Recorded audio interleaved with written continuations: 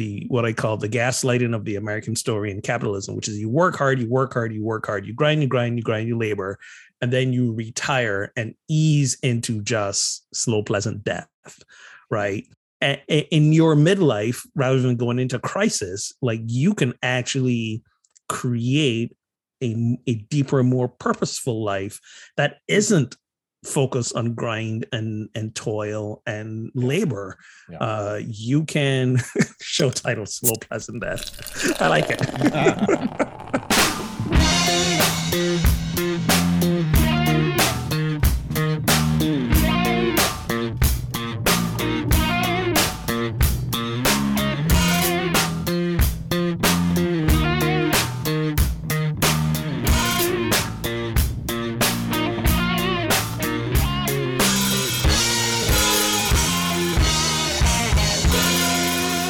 We are back. Welcome to episode 234 of Pub Theology Live, a weekly conversation on life and faith over a craft brewed pint, a fine wine, or, of course, whatever happens to be in your glass. On today's episode, the Reverend Shannon Weston Ogenholder and yours truly.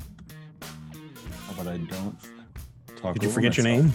I think he forgot his name. And yours truly, Brian Burkhoff, address and engage what's happening through a theological lens with a good brew in hand. Brian came back from sabbatical. It's like, I don't know who I am anymore. Whether you are a longtime listener, new to the show, you can get even more content starting at $7 a month. You get access to some pre and post show banter.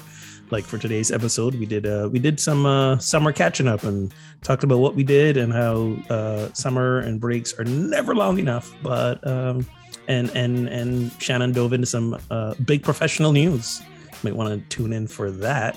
So starting at $7 a month, you can access those clips, and you might get a pint glass as well at the $18 level. Are we still giving those away? We still have Absolutely. those? Okay, all right. I don't know where mine is. I had to move a couple times. I don't know where mine is. Anyways, sign up at patreon.com/PTLive. And as always, thank you to our current patrons. Today we'll be discussing unexpected windfalls, exporting and welcoming immigrants, falling upward. So what are we drinking today, fellas? Our inaugural... I got to finish off this rum bottle. Heyo. Got a little of the. That is a bottle and a half of rum. It's been a summer. What can I say? So yeah, I'm gonna finish off this Cruzan aged rum, St. Croix rum, and doing a good old rum and coke, which I feel is a fairly summery drink, and we got 2 days of summer left. So yep. Then I'll switch to hot toddies. I don't know what's happening after that. Maybe back to beer, but rum and coke. That's what I got. Why is the rum gone? Sounds good. Brian, what you got? Well, today I am drinking a Big Bison Ale from Crown Valley Brewing out in Missouri. And there's a little bit of a story with this one. When our kids were younger, we were taking a road trip out west, and we were at Theodore Roosevelt National Park in North Dakota, and there were buffalo everywhere, all over the campground, and they'd come sometimes right by your camper or tent. And our son, who was maybe 11 or 12 at the time, Winston, said, "What did the parents say when a buffalo trampled over their child?"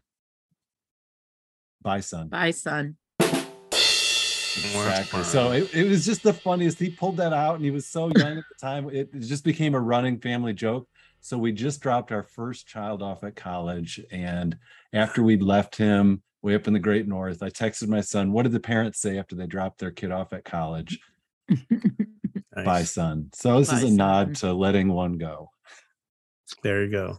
Congratulations. One in college. Yay. Welcome to the fold. The nest is a little emptier. Mine is beginning her senior year right now. And that's a whole thing. That is a whole thing. Well, I am embracing, it's 90 degrees today or something ridiculous. It's only 80 or low 80s, but I'm embracing the fall beer. So I have Union Brewing, which is local Baltimore brewing, Fest beer, Oktoberfest. It's one of my favorite seasonal beers of theirs. So I decided to embrace it this week since fall is a coming. Yeah, do it. Right? We are, So let's go for we're it. more than halfway through September, so I think that's legit. On to today's topics. Awesome. Well, cheers. It's good to be back and great to see you guys. And here we go. All right. Which basic household task or chore is your favorite? None of them. None of them. There's nothing I like to do What about around the house. What about most tolerable? Like least bad? Yeah. Cooking. I guess cooking. Cooking. All right. Because at least there's a reward afterwards, right? You get to Right. enjoy something. That's right. I kind of like vacuuming, actually. There's something about vacuuming and or sweeping, but mostly vacuuming. I'll put on my noise canceling headphones. I'll listen to some either music or podcasts, and I'm just like, and there's something about like a freshly vacuumed carpet with no like footprints or anything on it. There's something about, just a clean walk-in surface for me. So I don't know. Vacuuming I can get down with. Yeah, I hear you. Yeah, it's nice to see progress and nice to enjoy whatever it is you just did. And for me, it's probably, I'd love to say it's washing dishes, but it just isn't, or doing the dishwasher, anything with dishes.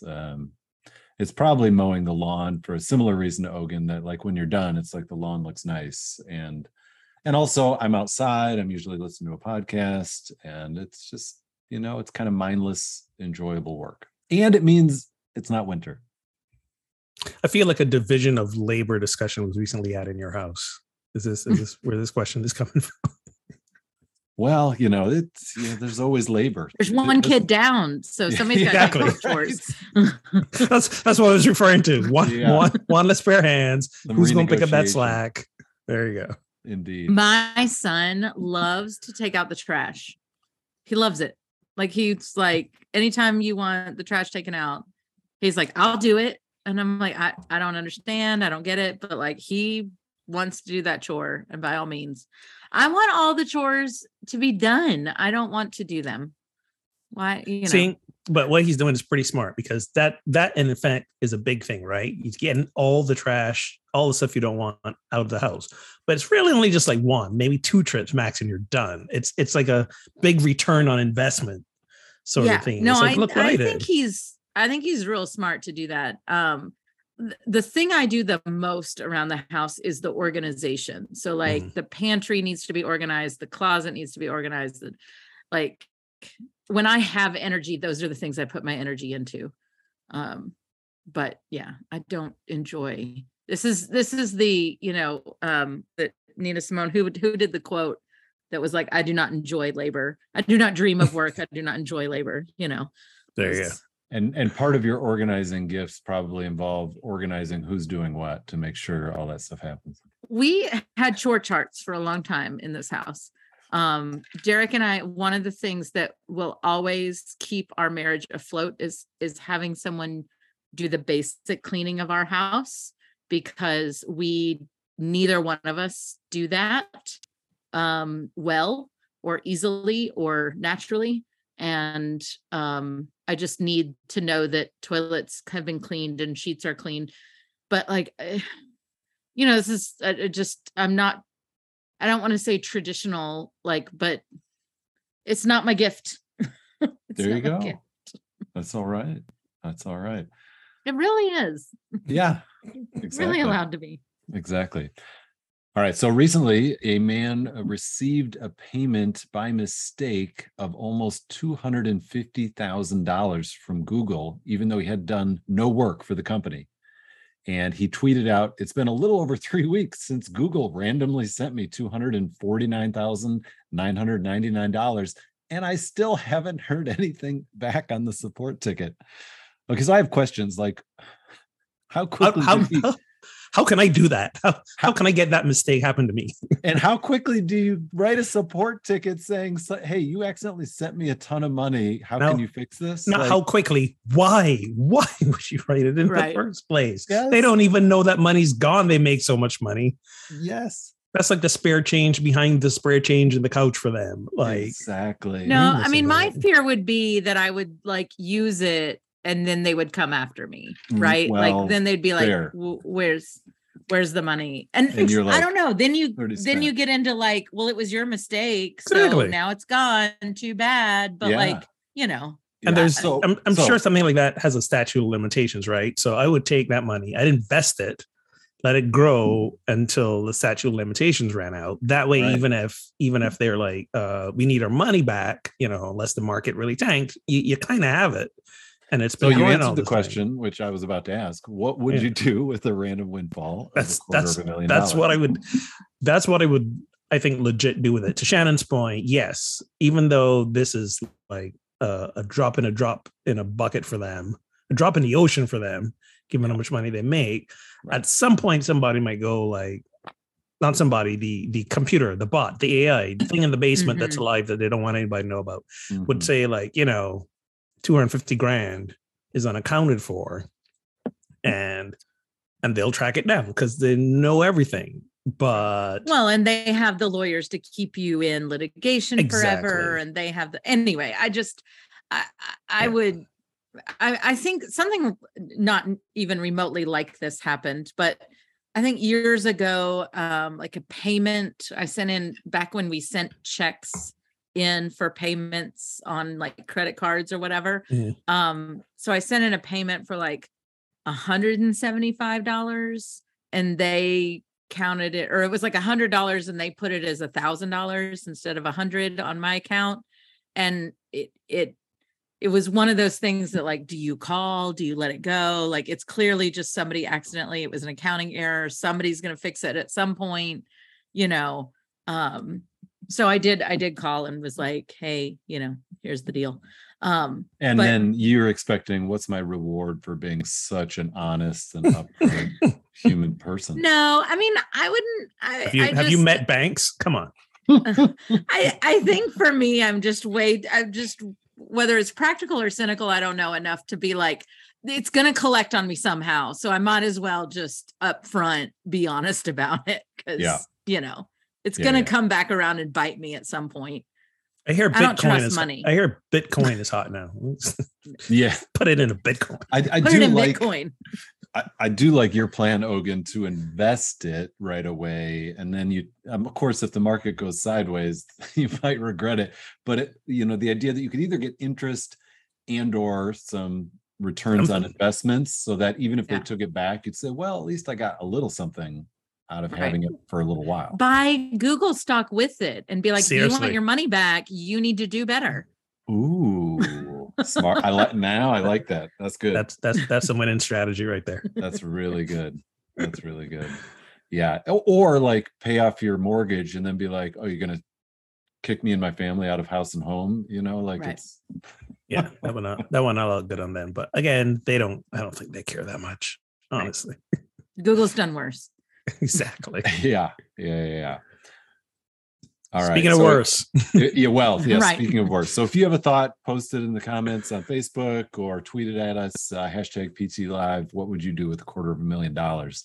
But yes, speaking of worse, recently, Florida Governor Ron DeSantis sent 2 plane loads of migrants/immigrants to Martha's Vineyard in Massachusetts to protest a recent rise in illegal immigration, which he blames on the current administration. Each plane carried about 50 immigrants, including children, who it seems have mostly come from Venezuela and Colombia and countries that are experiencing severe economic and political turmoil. DeSantis defended this, saying, we're not a sanctuary state, and it's better to be able to go to a sanctuary jurisdiction. And yes, we'll help facilitate that transport for you. Wow. So here's the thing, though. Yeah. So initial reactions to that, and then we have some commentary about it. But what is your initial reaction to that? He's a moron of epic proportions. One, this is them trying to, I don't know, out MAGA themselves, show up the libs more than the other person. Right. But here's the interesting piece of this, because when I first heard about this, before he dove in the details of it, I thought it was migrants that he sent from Florida. They were from Texas. So he basically arranged to have legal sanctuary-seeking immigrants, by the way. So these folks weren't illegal immigrants. They crossed the border. They declared themselves seeking asylum. Yeah, and when you're in the illegal. US, that's not illegal. Not illegal. Not illegal. And when you are claiming asylum until your case is heard, you are free to move about the country.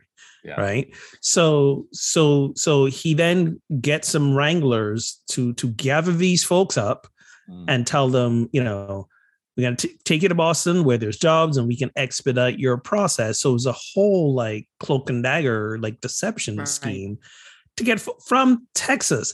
The money for that came out of funds that were COVID relief funds sent to the state, and the Florida legislature said, here's $12 million to do these weird shenanigan things. And I'm just like, I don't, the mind that comes up with this, I can't put myself in their shoes at all. It is politicking with people's lives because they shipped them, and as you know, didn't let anyone know they were coming. And all of these folks are like, where the hell are we? Sort of deal. There's now a Texas sheriff doing a criminal investigation into it.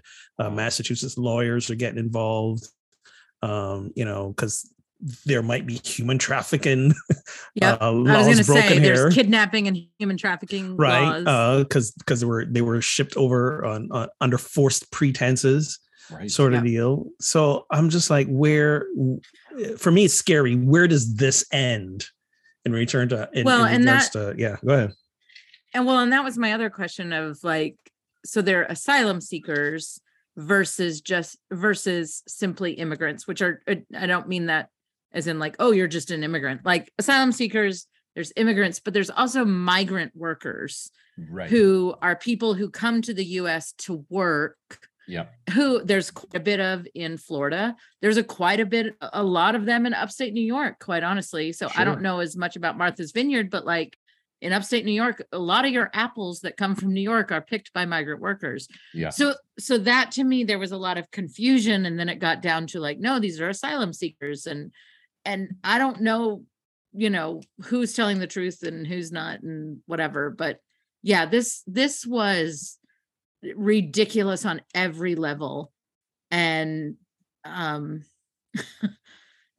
and like as we move on about this, there is an element, if I can go to the best possible place of this, which I don't usually, you know, find very easily, but it does make me wonder if this allows us to have a conversation that we really haven't had before, because you took it to such an extreme. Yeah. I mean, it's hard to say, even under the best reading of this, that it's playing politics with humans' actual lives. Like, right.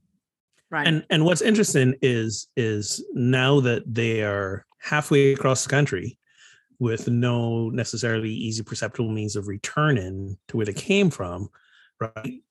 They're possibly going to put themselves in illegal status now, because, you know, often you got to show up to court for certain things at certain times when you're called. And now these folks are halfway across the country. Granted, I just heard that the average wait time around hearings like this are like 4 years, because there's such a backlog, which to Shannon's point is a conversation around like this immigration system is, especially when it comes to asylum seekers, is a mess. But part of the reason it's a mess is that, you know, when for the most part Democrats put forward you know, suggestions on reform and bills on reform, Republicans aren't hearing it, right? Because then if you do that, it's taken away their fear mongering point to scare people to vote for them. If you don't vote for, because you don't vote for us, we have all these, you know, illegal immigrants streaming in, and they're going to come, you know, take your house and take your jobs and all that. And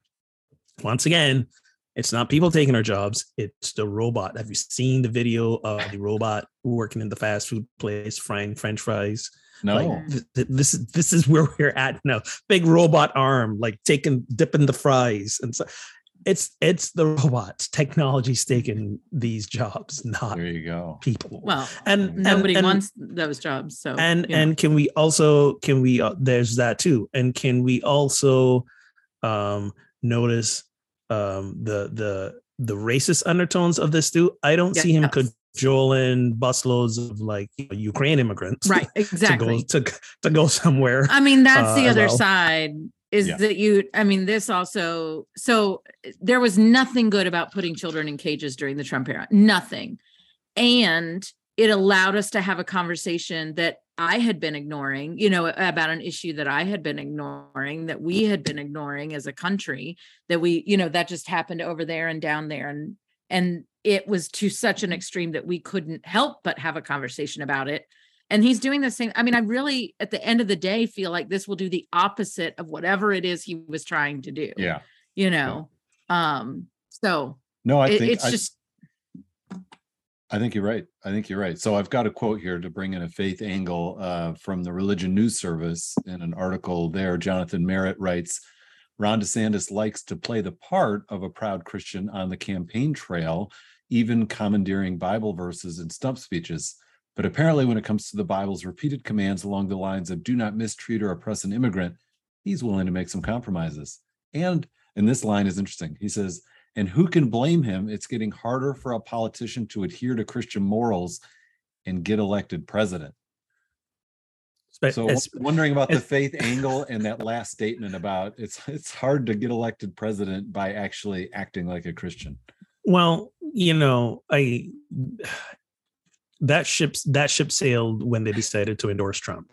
Like, right. I mean, it was a ship that was, floating close to the shores it was already. Yeah. But when they decided to endorse Trump, like any moral high grounds that they would normally stake themselves on went out the window. Well, it happened way before that, but that's a whole nother, yes. But officially as a whole party, right? There was individual people. Reagan kind of started the trend. a little bit. Yes. But at least there was the appearances of propriety. Right. The subtlety was gone. Absolutely. Now everything's gone to shit. Exactly. So I agree with the statement. I find actually the language, both in the first sentence, he likes to play the part of the proud Christian. Right. Like that is proud Christian. Those two words together always might give me pause, right. But actually I agree. I think that I've always been skeptical of the pledge of church going and Christianity and, whatever in our recent history. I remember when Obama and Hillary were in the race and the, Jeremiah Wright sermon came out and, yes. There was that whole discussion and, my issue of you can't take part of it. You could take pieces of a sermon, at any time and call me out on something or whatever, it just can happen. And it's funny that after that, I was a pastor at the time. In the mail, I got a old CD from, it was actually a group of a Muslim group that were trying to like send the full sermon out to Christian churches to be like, stop demonizing this person, like this is, which there would be people that would take pause to that. I want to say, listen to this. He was preaching. Right. But it was actually a like, hey, we want you to hear the whole thing. Like you're a church, you should understand that there's context and there's whatever. And anyway, but there's always been this Christian, they were trying to like make Obama into this Christian pledge kind of thing. And him going like, what's wrong with me growing up in different cultures? Like, what's wrong with the fact that I, grew up in a place with all kinds of religions and at the same time, here we have a president who is a devout Catholic and who that has been part of his faith for a very long time. And he's demonized for that. So like, it just, I agree that, it is getting harder and harder for. It used to be that our morality as a group of people were way more, I won't say absolutely in line, but way more in line with the Christian message than it is now. No question. Yeah. that we said And it was, it- because and it's- behind the scenes shenanigans were. I was still going to happening. say, there's this like small period of time because Hmm. like pre-civil rights, like Jim Crow didn't have anything to do, But Well, but no, those, I mean, the perpetrators of the horrors of Jim Crow, they were good Christians too. Air quoting. Well, that's what I'm saying. Like, Oh, okay, if you gotcha. were, Fine. yeah, like if you, I don't know, maybe there's never a time that we've actually been, in line with these things. Well, Well, and it's always about who's defining what good Christian is, right? It's all in the Yeah. eye of the beholder. Because just a couple weekends ago at a rally, Eric Trump said, this was on the sheet last week, no one has done more for Yes. Christianity in the history of Christianity than my father. Like, what? Don't you love how stupid he is? Like, But his sovereign own dad has said that. Like Donald Trump has said that. No, but one's like done- I have done more for Christianity than Christ himself. right. And his Like- and people listen to that and they nod along. No, there are Yeah. people that absolutely agree with that. Mhm. But There I are don't know what people that I means. love that might actually agree with that. And like, I don't know. What are you seeing that you think makes this man a Christian? Like, what is it that you're looking at that I don't understand? Yes. Well, that's even- that. right. I think here's where I think that's coming from. It's about, it could be, but I would say if you're going to need an example of that, folks would point to the state of the Supreme Court right now. Yes. Which is always earned, unfortunately, on the side of quote unquote what looks like extreme religious propriety, and going like, yeah, we're gonna overturn Roe v. Wade. Yeah, we're gonna let the coach pray at the 50-yard line. We're gonna do all these things that seemingly are bending towards the quote unquote religious liberties, which really, as we know, is an excuse to discriminate. And a recent interesting example was, I don't know if you guys read about the case with the synagogue in New York and the LGBTQ club. Not the synagogue. It was a Jewish school, and there was this LGBTQ club that wanted to form within the school, and the school said, no, this goes against who we are as practicing, for their particular faith. The group pushed back, goes all the way to Supreme Court. The Supreme Court sides with the LGBTQ group and says that the school can't stop you. But then it says basically to the church, yeah, but here's the path you need to take if you really want to enforce your ban in this group. So given how you presented the case, we can't side with you. But if you want us to side with you, here's how your case should look. Oh my gosh. Here's what It's you just need like- to do next time. What? Yeah. I know. Oh my gosh. I know. So yes, so folks would say because of him being in office, and the sequence of events that allowed him to pack the court the way he did, now everyone with some claim that this decision is affecting my religious liberties, like life-saving antiviral HIV drugs. Yeah, given this drug is encouraging homosexuality, so it's against my. Did we forget AIDS is not just really never was just a disease among homosexuals? Like, this is, I don't understand. Yeah. Right. Oh But my here we are. So for the next foreseeable, I don't know how many decades, every ruling that's presented under the guise of infringing on my religious rights, which is usually ultra conservative who wants to discriminate, will probably get the nod for the Supreme Court. So he's not entirely wrong in that regards, but that's not a regard really any of us kind of want, as Kansas demonstrated, when it said, no, we're going to keep the right to abortion in our state constitution. Prompted me to say the phrase I never thought I'd say out loud, but Kansas gave me hope. Yeah. Right. Yeah. Well, thankfully, there's a happier side to this story with the sending of folks over to Martha's Vineyard, and that several small churches there on short notice kind of came together to make sure that these displaced people had a place to stay, food to eat, were cared for, etc. And that prompted one of the local pastors to say, little churches still matter. And so one church had already had in place stuff for a shelter during the winter, so they they had cots and a kitchen, showers, etc. Other churches sent food, clothes, other supplies, raised money to support them. And so, what does that say to us about, the power of churches, even small ones, to organize like this in a unique way? And do we think small churches still matter?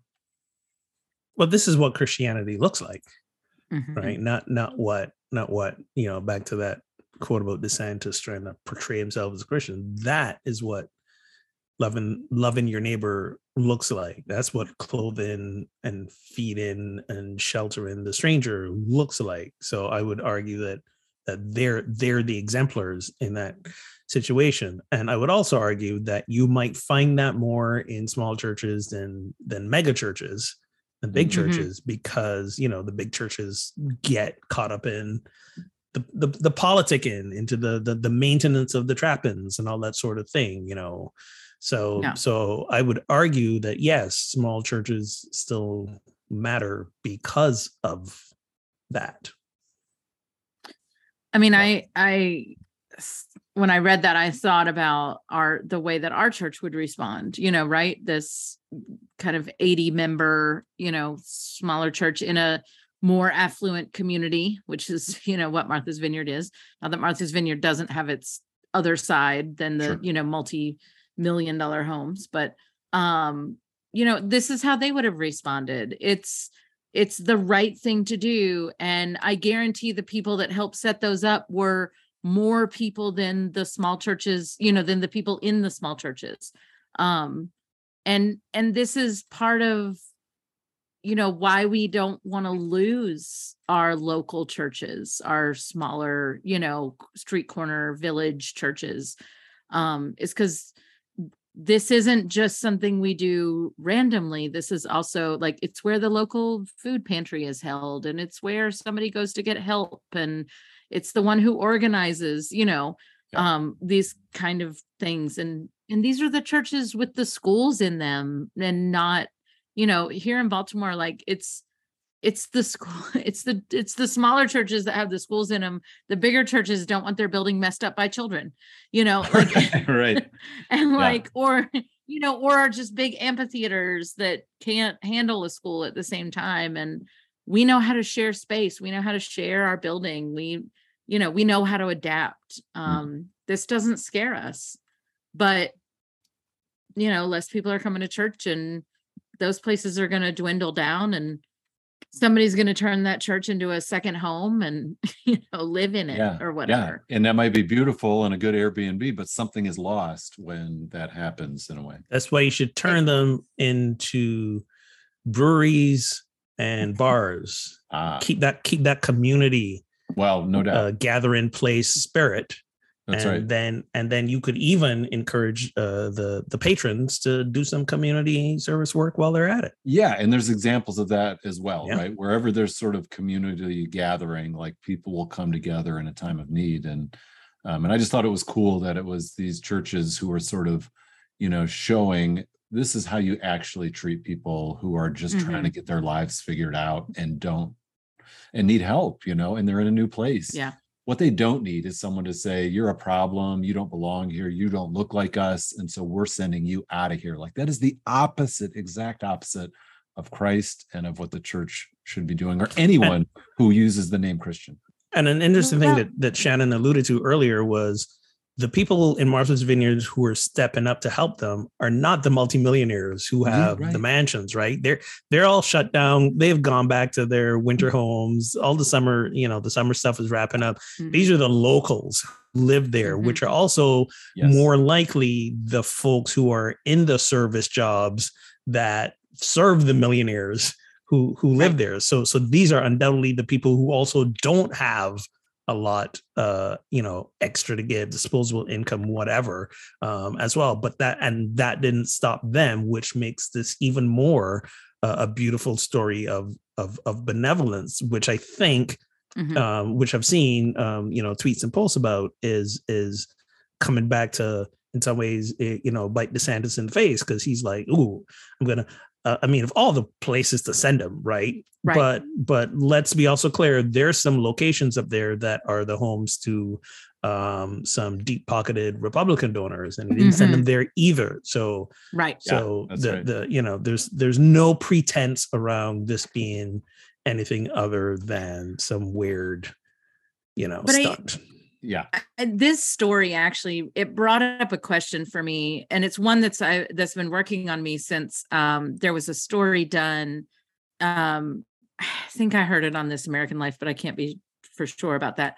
But it was a story done on the expedition of the Ukrainian asylum seekers versus those from Venezuela and Colombia, who had been there for years and who were in facilities that had nothing. Yeah. And the how quickly the Ukrainians were being processed through, and the facilities that they had that were just full. They were full of toys. They were full of school supplies, because all of these churches had donated to this facility. And whereas the other facility that was more of a state-run facility, or may have even been a church facility, but it was like a struggling church trying to keep this ministry going, where they're actually doing school for the kids because the kids are there for months, or if not years at a time, versus the Ukrainian one where they're there for maybe days, like maybe 48 hours. And it was such an interesting story. And I thought, in this world that is getting smaller and smaller on this level, what is our responsibility as a church in Baltimore or as a church in Martha's Vineyard, to versus a church that's in Tijuana, and are we supposed to stay local? And if that's the case, are we doing a good job there in our local community? Or is our job to kind of make sure that the churches in Tijuana, that the churches in Brownsville, Texas, and in Miami are getting the support that they need to support these kind of asylum seeker and even legal immigrant, even immigrant status people, right. I'll take off any qualifier to that, because people are people. So, I have good friends that used to work in Arizona on the border that was a water, basically would go out and put out water in the desert for people because they were having so many people that died of dehydration. So anyway, it begs that question for me of what's our responsibility as a church. Well, I think it's the both and. I don't think it has to be an either or. And I get that for small churches, especially, resources are thin. But I think you can find ways to do both and that was a great example, putting out water in the desert. Like that's not going to cost a whole lot, I imagine. Right. And it was a whole ministry. Yeah. Right. Like it was the whole ministry. Exactly. And you can do that. And you can say, like, still every month, send maybe some dollars to the church in Tijuana, or if they need supplies, books, whatever, or supplies to help kids out, you can do drives to gather those things. I think it's a both and. Yeah, and no doubt there's plenty of churches in Florida and Texas and some of these conservative southern states that are led by Republican leadership. Like, why don't they just turn to their local churches? Or wouldn't it be powerful if their local churches said, what are you doing sending these people away? We're here. We're equipped. We've got ministries. We've got volunteers. We've got this, we can help. Right. And I guess, and then the last question is, what is the role of the church versus the state when we're dealing with something that really comes down to, certainly at some point, a level of policy around immigration and processing people who are seeking asylum, and how one becomes a legal immigrant, quote unquote, and the advantages that has versus having the other label. It's a thorny thing. It's like the government shouldn't make it harder for churches to do their job, and the government shouldn't make it harder for people seeking a better life. It is not my job, not only as a pastor, but as a person of faith, to ask a question of worthiness to clothe you and feed you, right? That is not my job. That may be the role of government. But in this moment, I am not an agent of the state. The only time I am an agent of the state is when I marry somebody. Right. And even that I have some issue with. Right. Like, why do I work for the state in this moment? Right. And I've said that 1,000 times. I'd rather be in England where When you go get your marriage certificate, you're married, you're done. Like, that's done. If you want to have a religious ceremony, great. I will show up for that. Yeah, that's much better. It's much better. But like, why? I am not an agent of the state. It is not my job when you're knocking at my door to question your worthiness in terms of whether you're hungry or not. It's just not. Boom. That's well said. I love that. Because they're two different discussions is all I'm saying, right? Yeah. And I guess the where they overlap is when it comes to, well, the government like forces people into facilities because there's nowhere else to put them, and it's very dehumanizing, these facilities. The other thought that I had, though, the government forces certain people into certain facilities. Right? Yeah, exactly. Okay. But I also had this thought of like, you've just sent them out into the churches and now they're in sanctuaries. Like, now they're in protected places. Right. So like, you also just facilitated an easier transition to their staying in the United States. And again, like, it's very complicated. And I'm not saying, also, the last thing I'll say on this issue is it's also the church's place to advocate and to fight for justice at the government level. Like, I fully agree with that. But again, if somebody in my neighborhood is in need, it is my job to figure out how to get cots and blankets and teddy bears and food and whatever else, and a shower, and to call my community. It is not my question to go, why are you here? And what are you doing in my backyard? You're supposed to be in Texas's backyard. That's my job, is to get you fed. Yeah. And then we can talk. Good. And maybe a lawyer. My job might also be to get you a lawyer. Very good. Very good. All right. So our last topic doesn't apply to the three of us because we're all in the first half of life. No, I'm not. And I'm the youngest. I'm just entering my second third. I'm going to live to 120. I've told you all this many, many times. Yes. See what I'm saying? All right. So Father Richard Rohr describes the conscious attention and intention necessary to, quote unquote, fall upward into a purposeful second half of life. He says, most of us tend to think of the second half of life as largely about getting old, dealing with health issues, and letting go of our physical life. But I simply don't believe that's all there is to it. What looks like falling can largely be experienced as falling upward and onward into a broader and deeper world where the soul finds its fullness, is finally connected to the whole, and lives inside the big picture.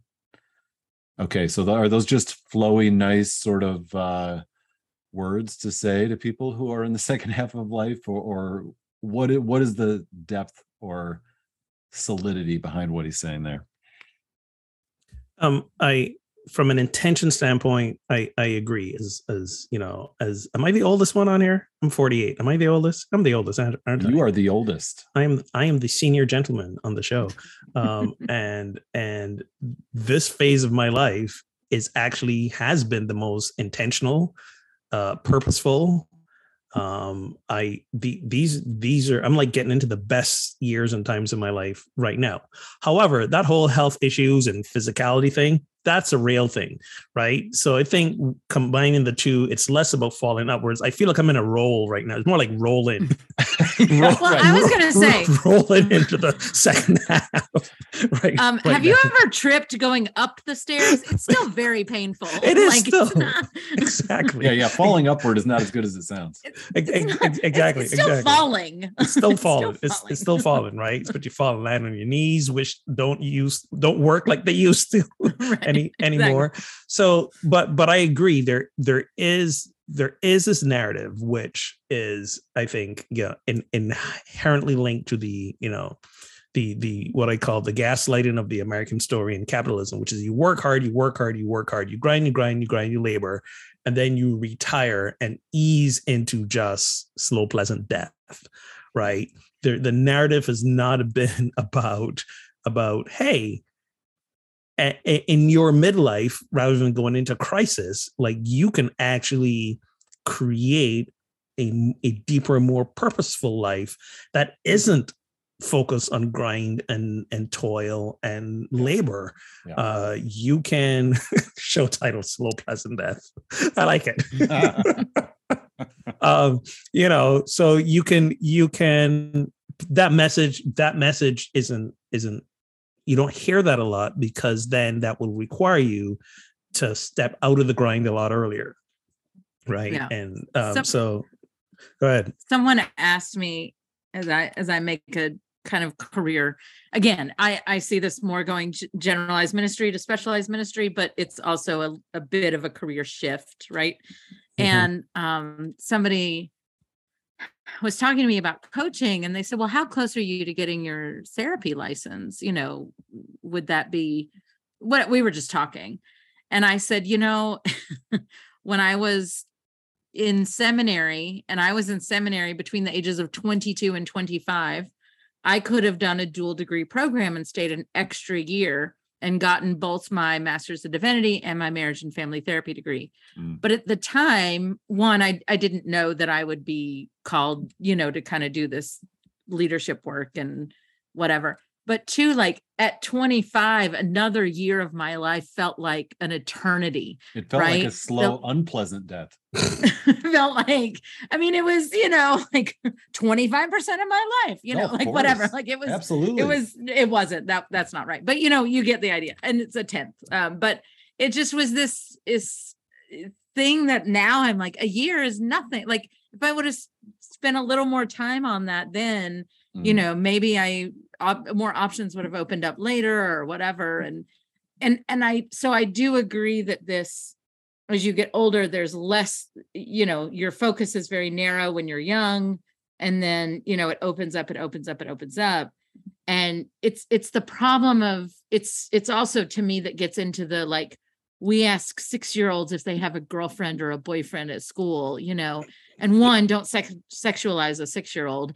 And two, like, that we're not there yet, like let's not rush this, or what do you want to be when you grow up? Like we don't have to be defined by these things, and we don't know that until we kind of get later in life, So and then we have to undo all that crap. It's funny you mentioned that. I said earlier, Joy is my daughter's senior year of college, and the class she's freaking out about the most is there's this class where they basically have to create like an artist statement for themselves. Like, this is, as an artist, here's who I am, and here's what I want to represent and bring to the world. And Joy's like, I'm 21. I don't know that. Am I supposed to know that now?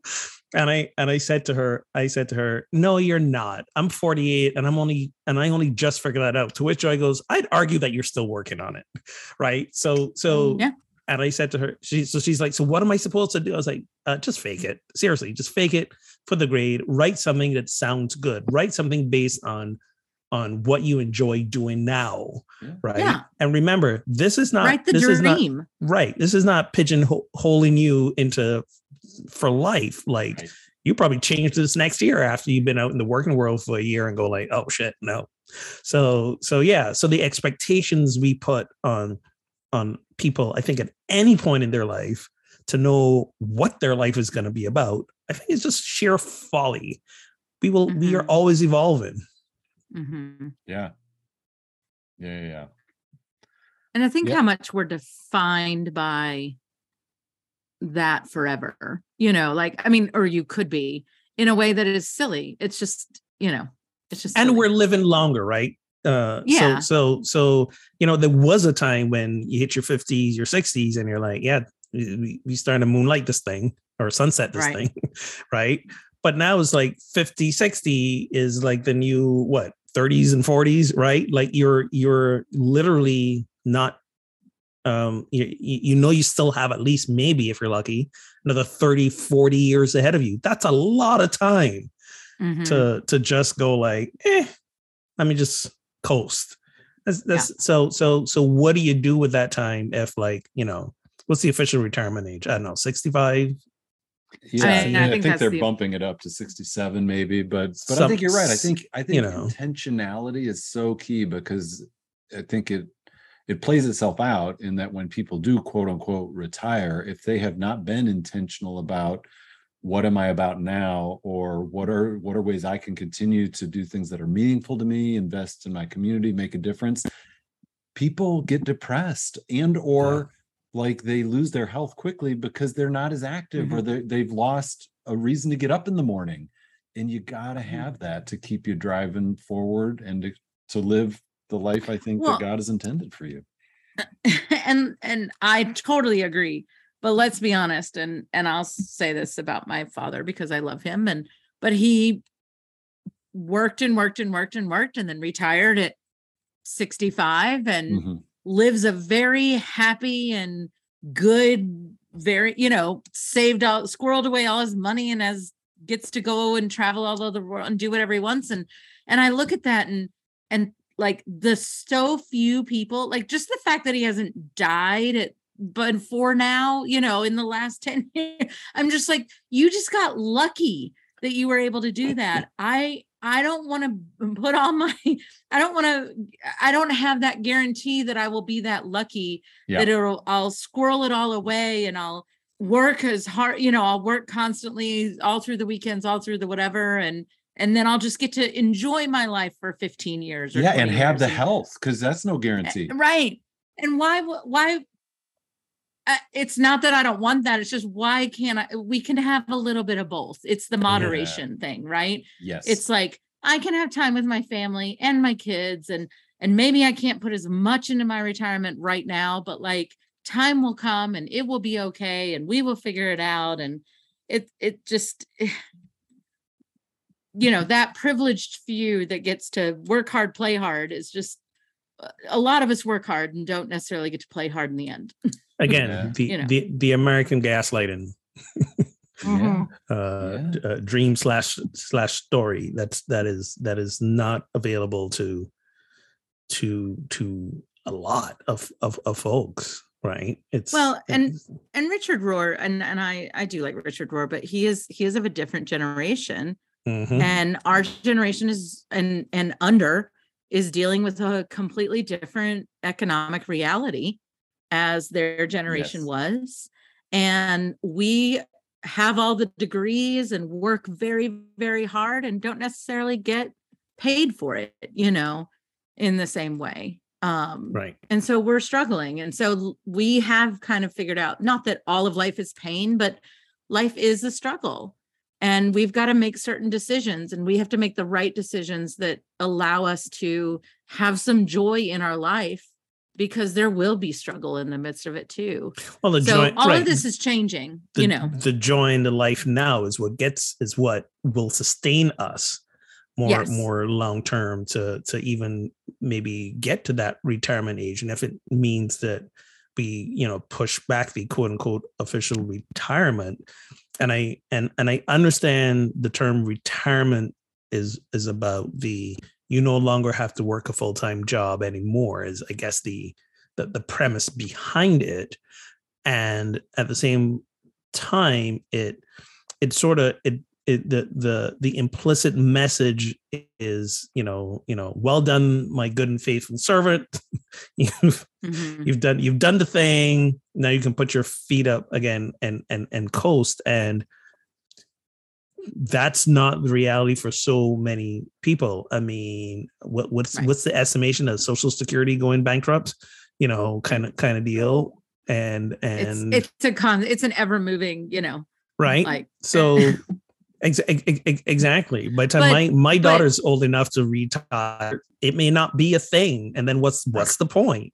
Yeah. Right. Well, and COVID changed everything as well, right? Like it changed everything, including Social Security and how much it pays out and when and to who, and all of it. It's all just very obviously it's very complicated. But I it's funny. I remember the day that like I happily say, like, I am in midlife now, because I do think Brene Brown has this thing that it's more of a like spiritual awakening than it is a crisis. Very few people actually go through a crisis, that it's more of a rediscovery of yourself and what you want for your life and things like that.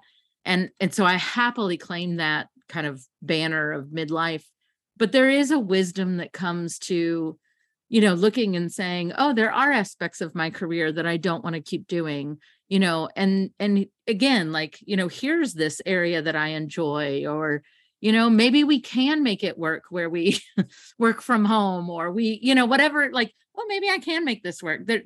And there's not so much of a fear of failing, or that you'll be perceived badly, or, Right. that I'm nothing but this thing that somebody asked me if I was going to have trouble letting go of actually it was our daughter. We told our kids that I was going to be leaving the church. She goes, Mom, are you going to still be a minister?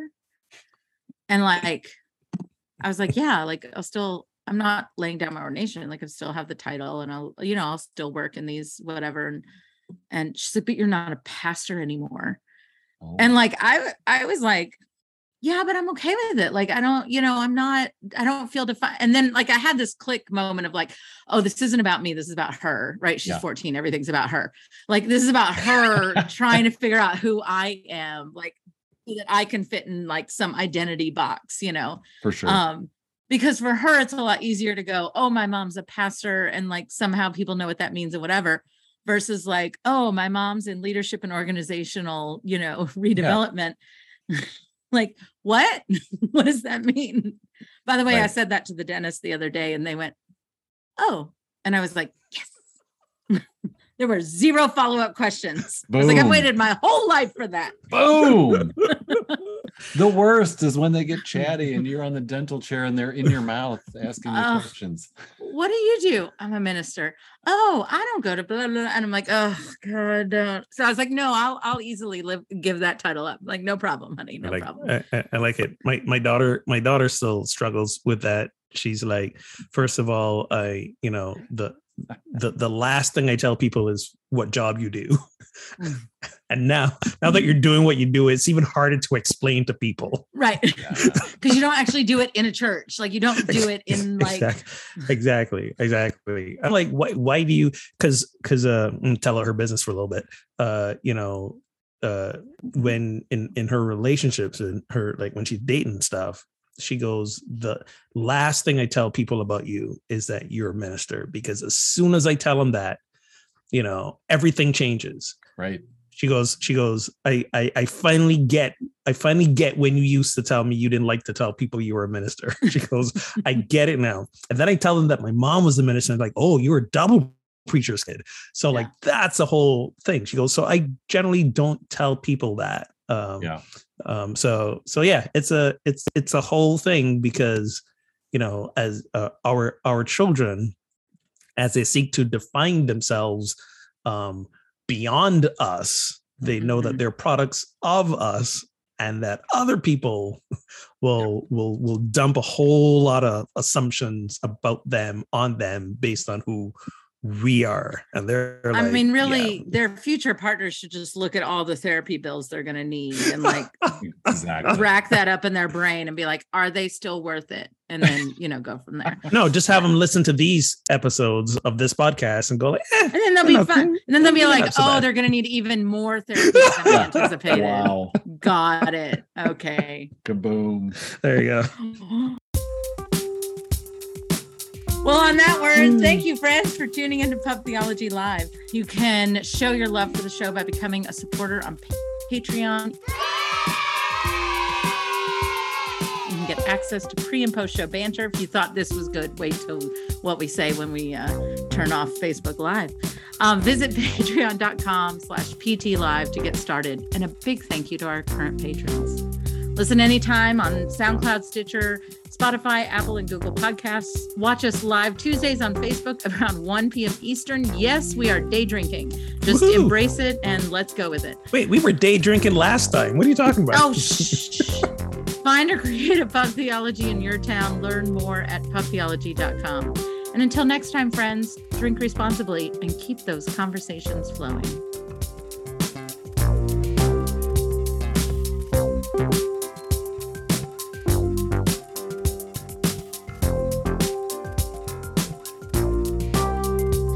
Listen, so friends, I am training next week, but Derek said he would be here, if that's okay. Sure. Yeah. I don't think we have we don't have a choice. But yes, we always love to stare. Yeah, I will be in the middle of a training. So when we do this, but he'll be here next week. And then 2 weeks after that, we are both in Mexico for our 5-year anniversary. Woohoo. Son of a... I know. And you're going to have the kids with you at your anniversary. Like God, no. Right? So I'm All right. All right. Okay, see y'all later. And then see you later. Good Bye. job.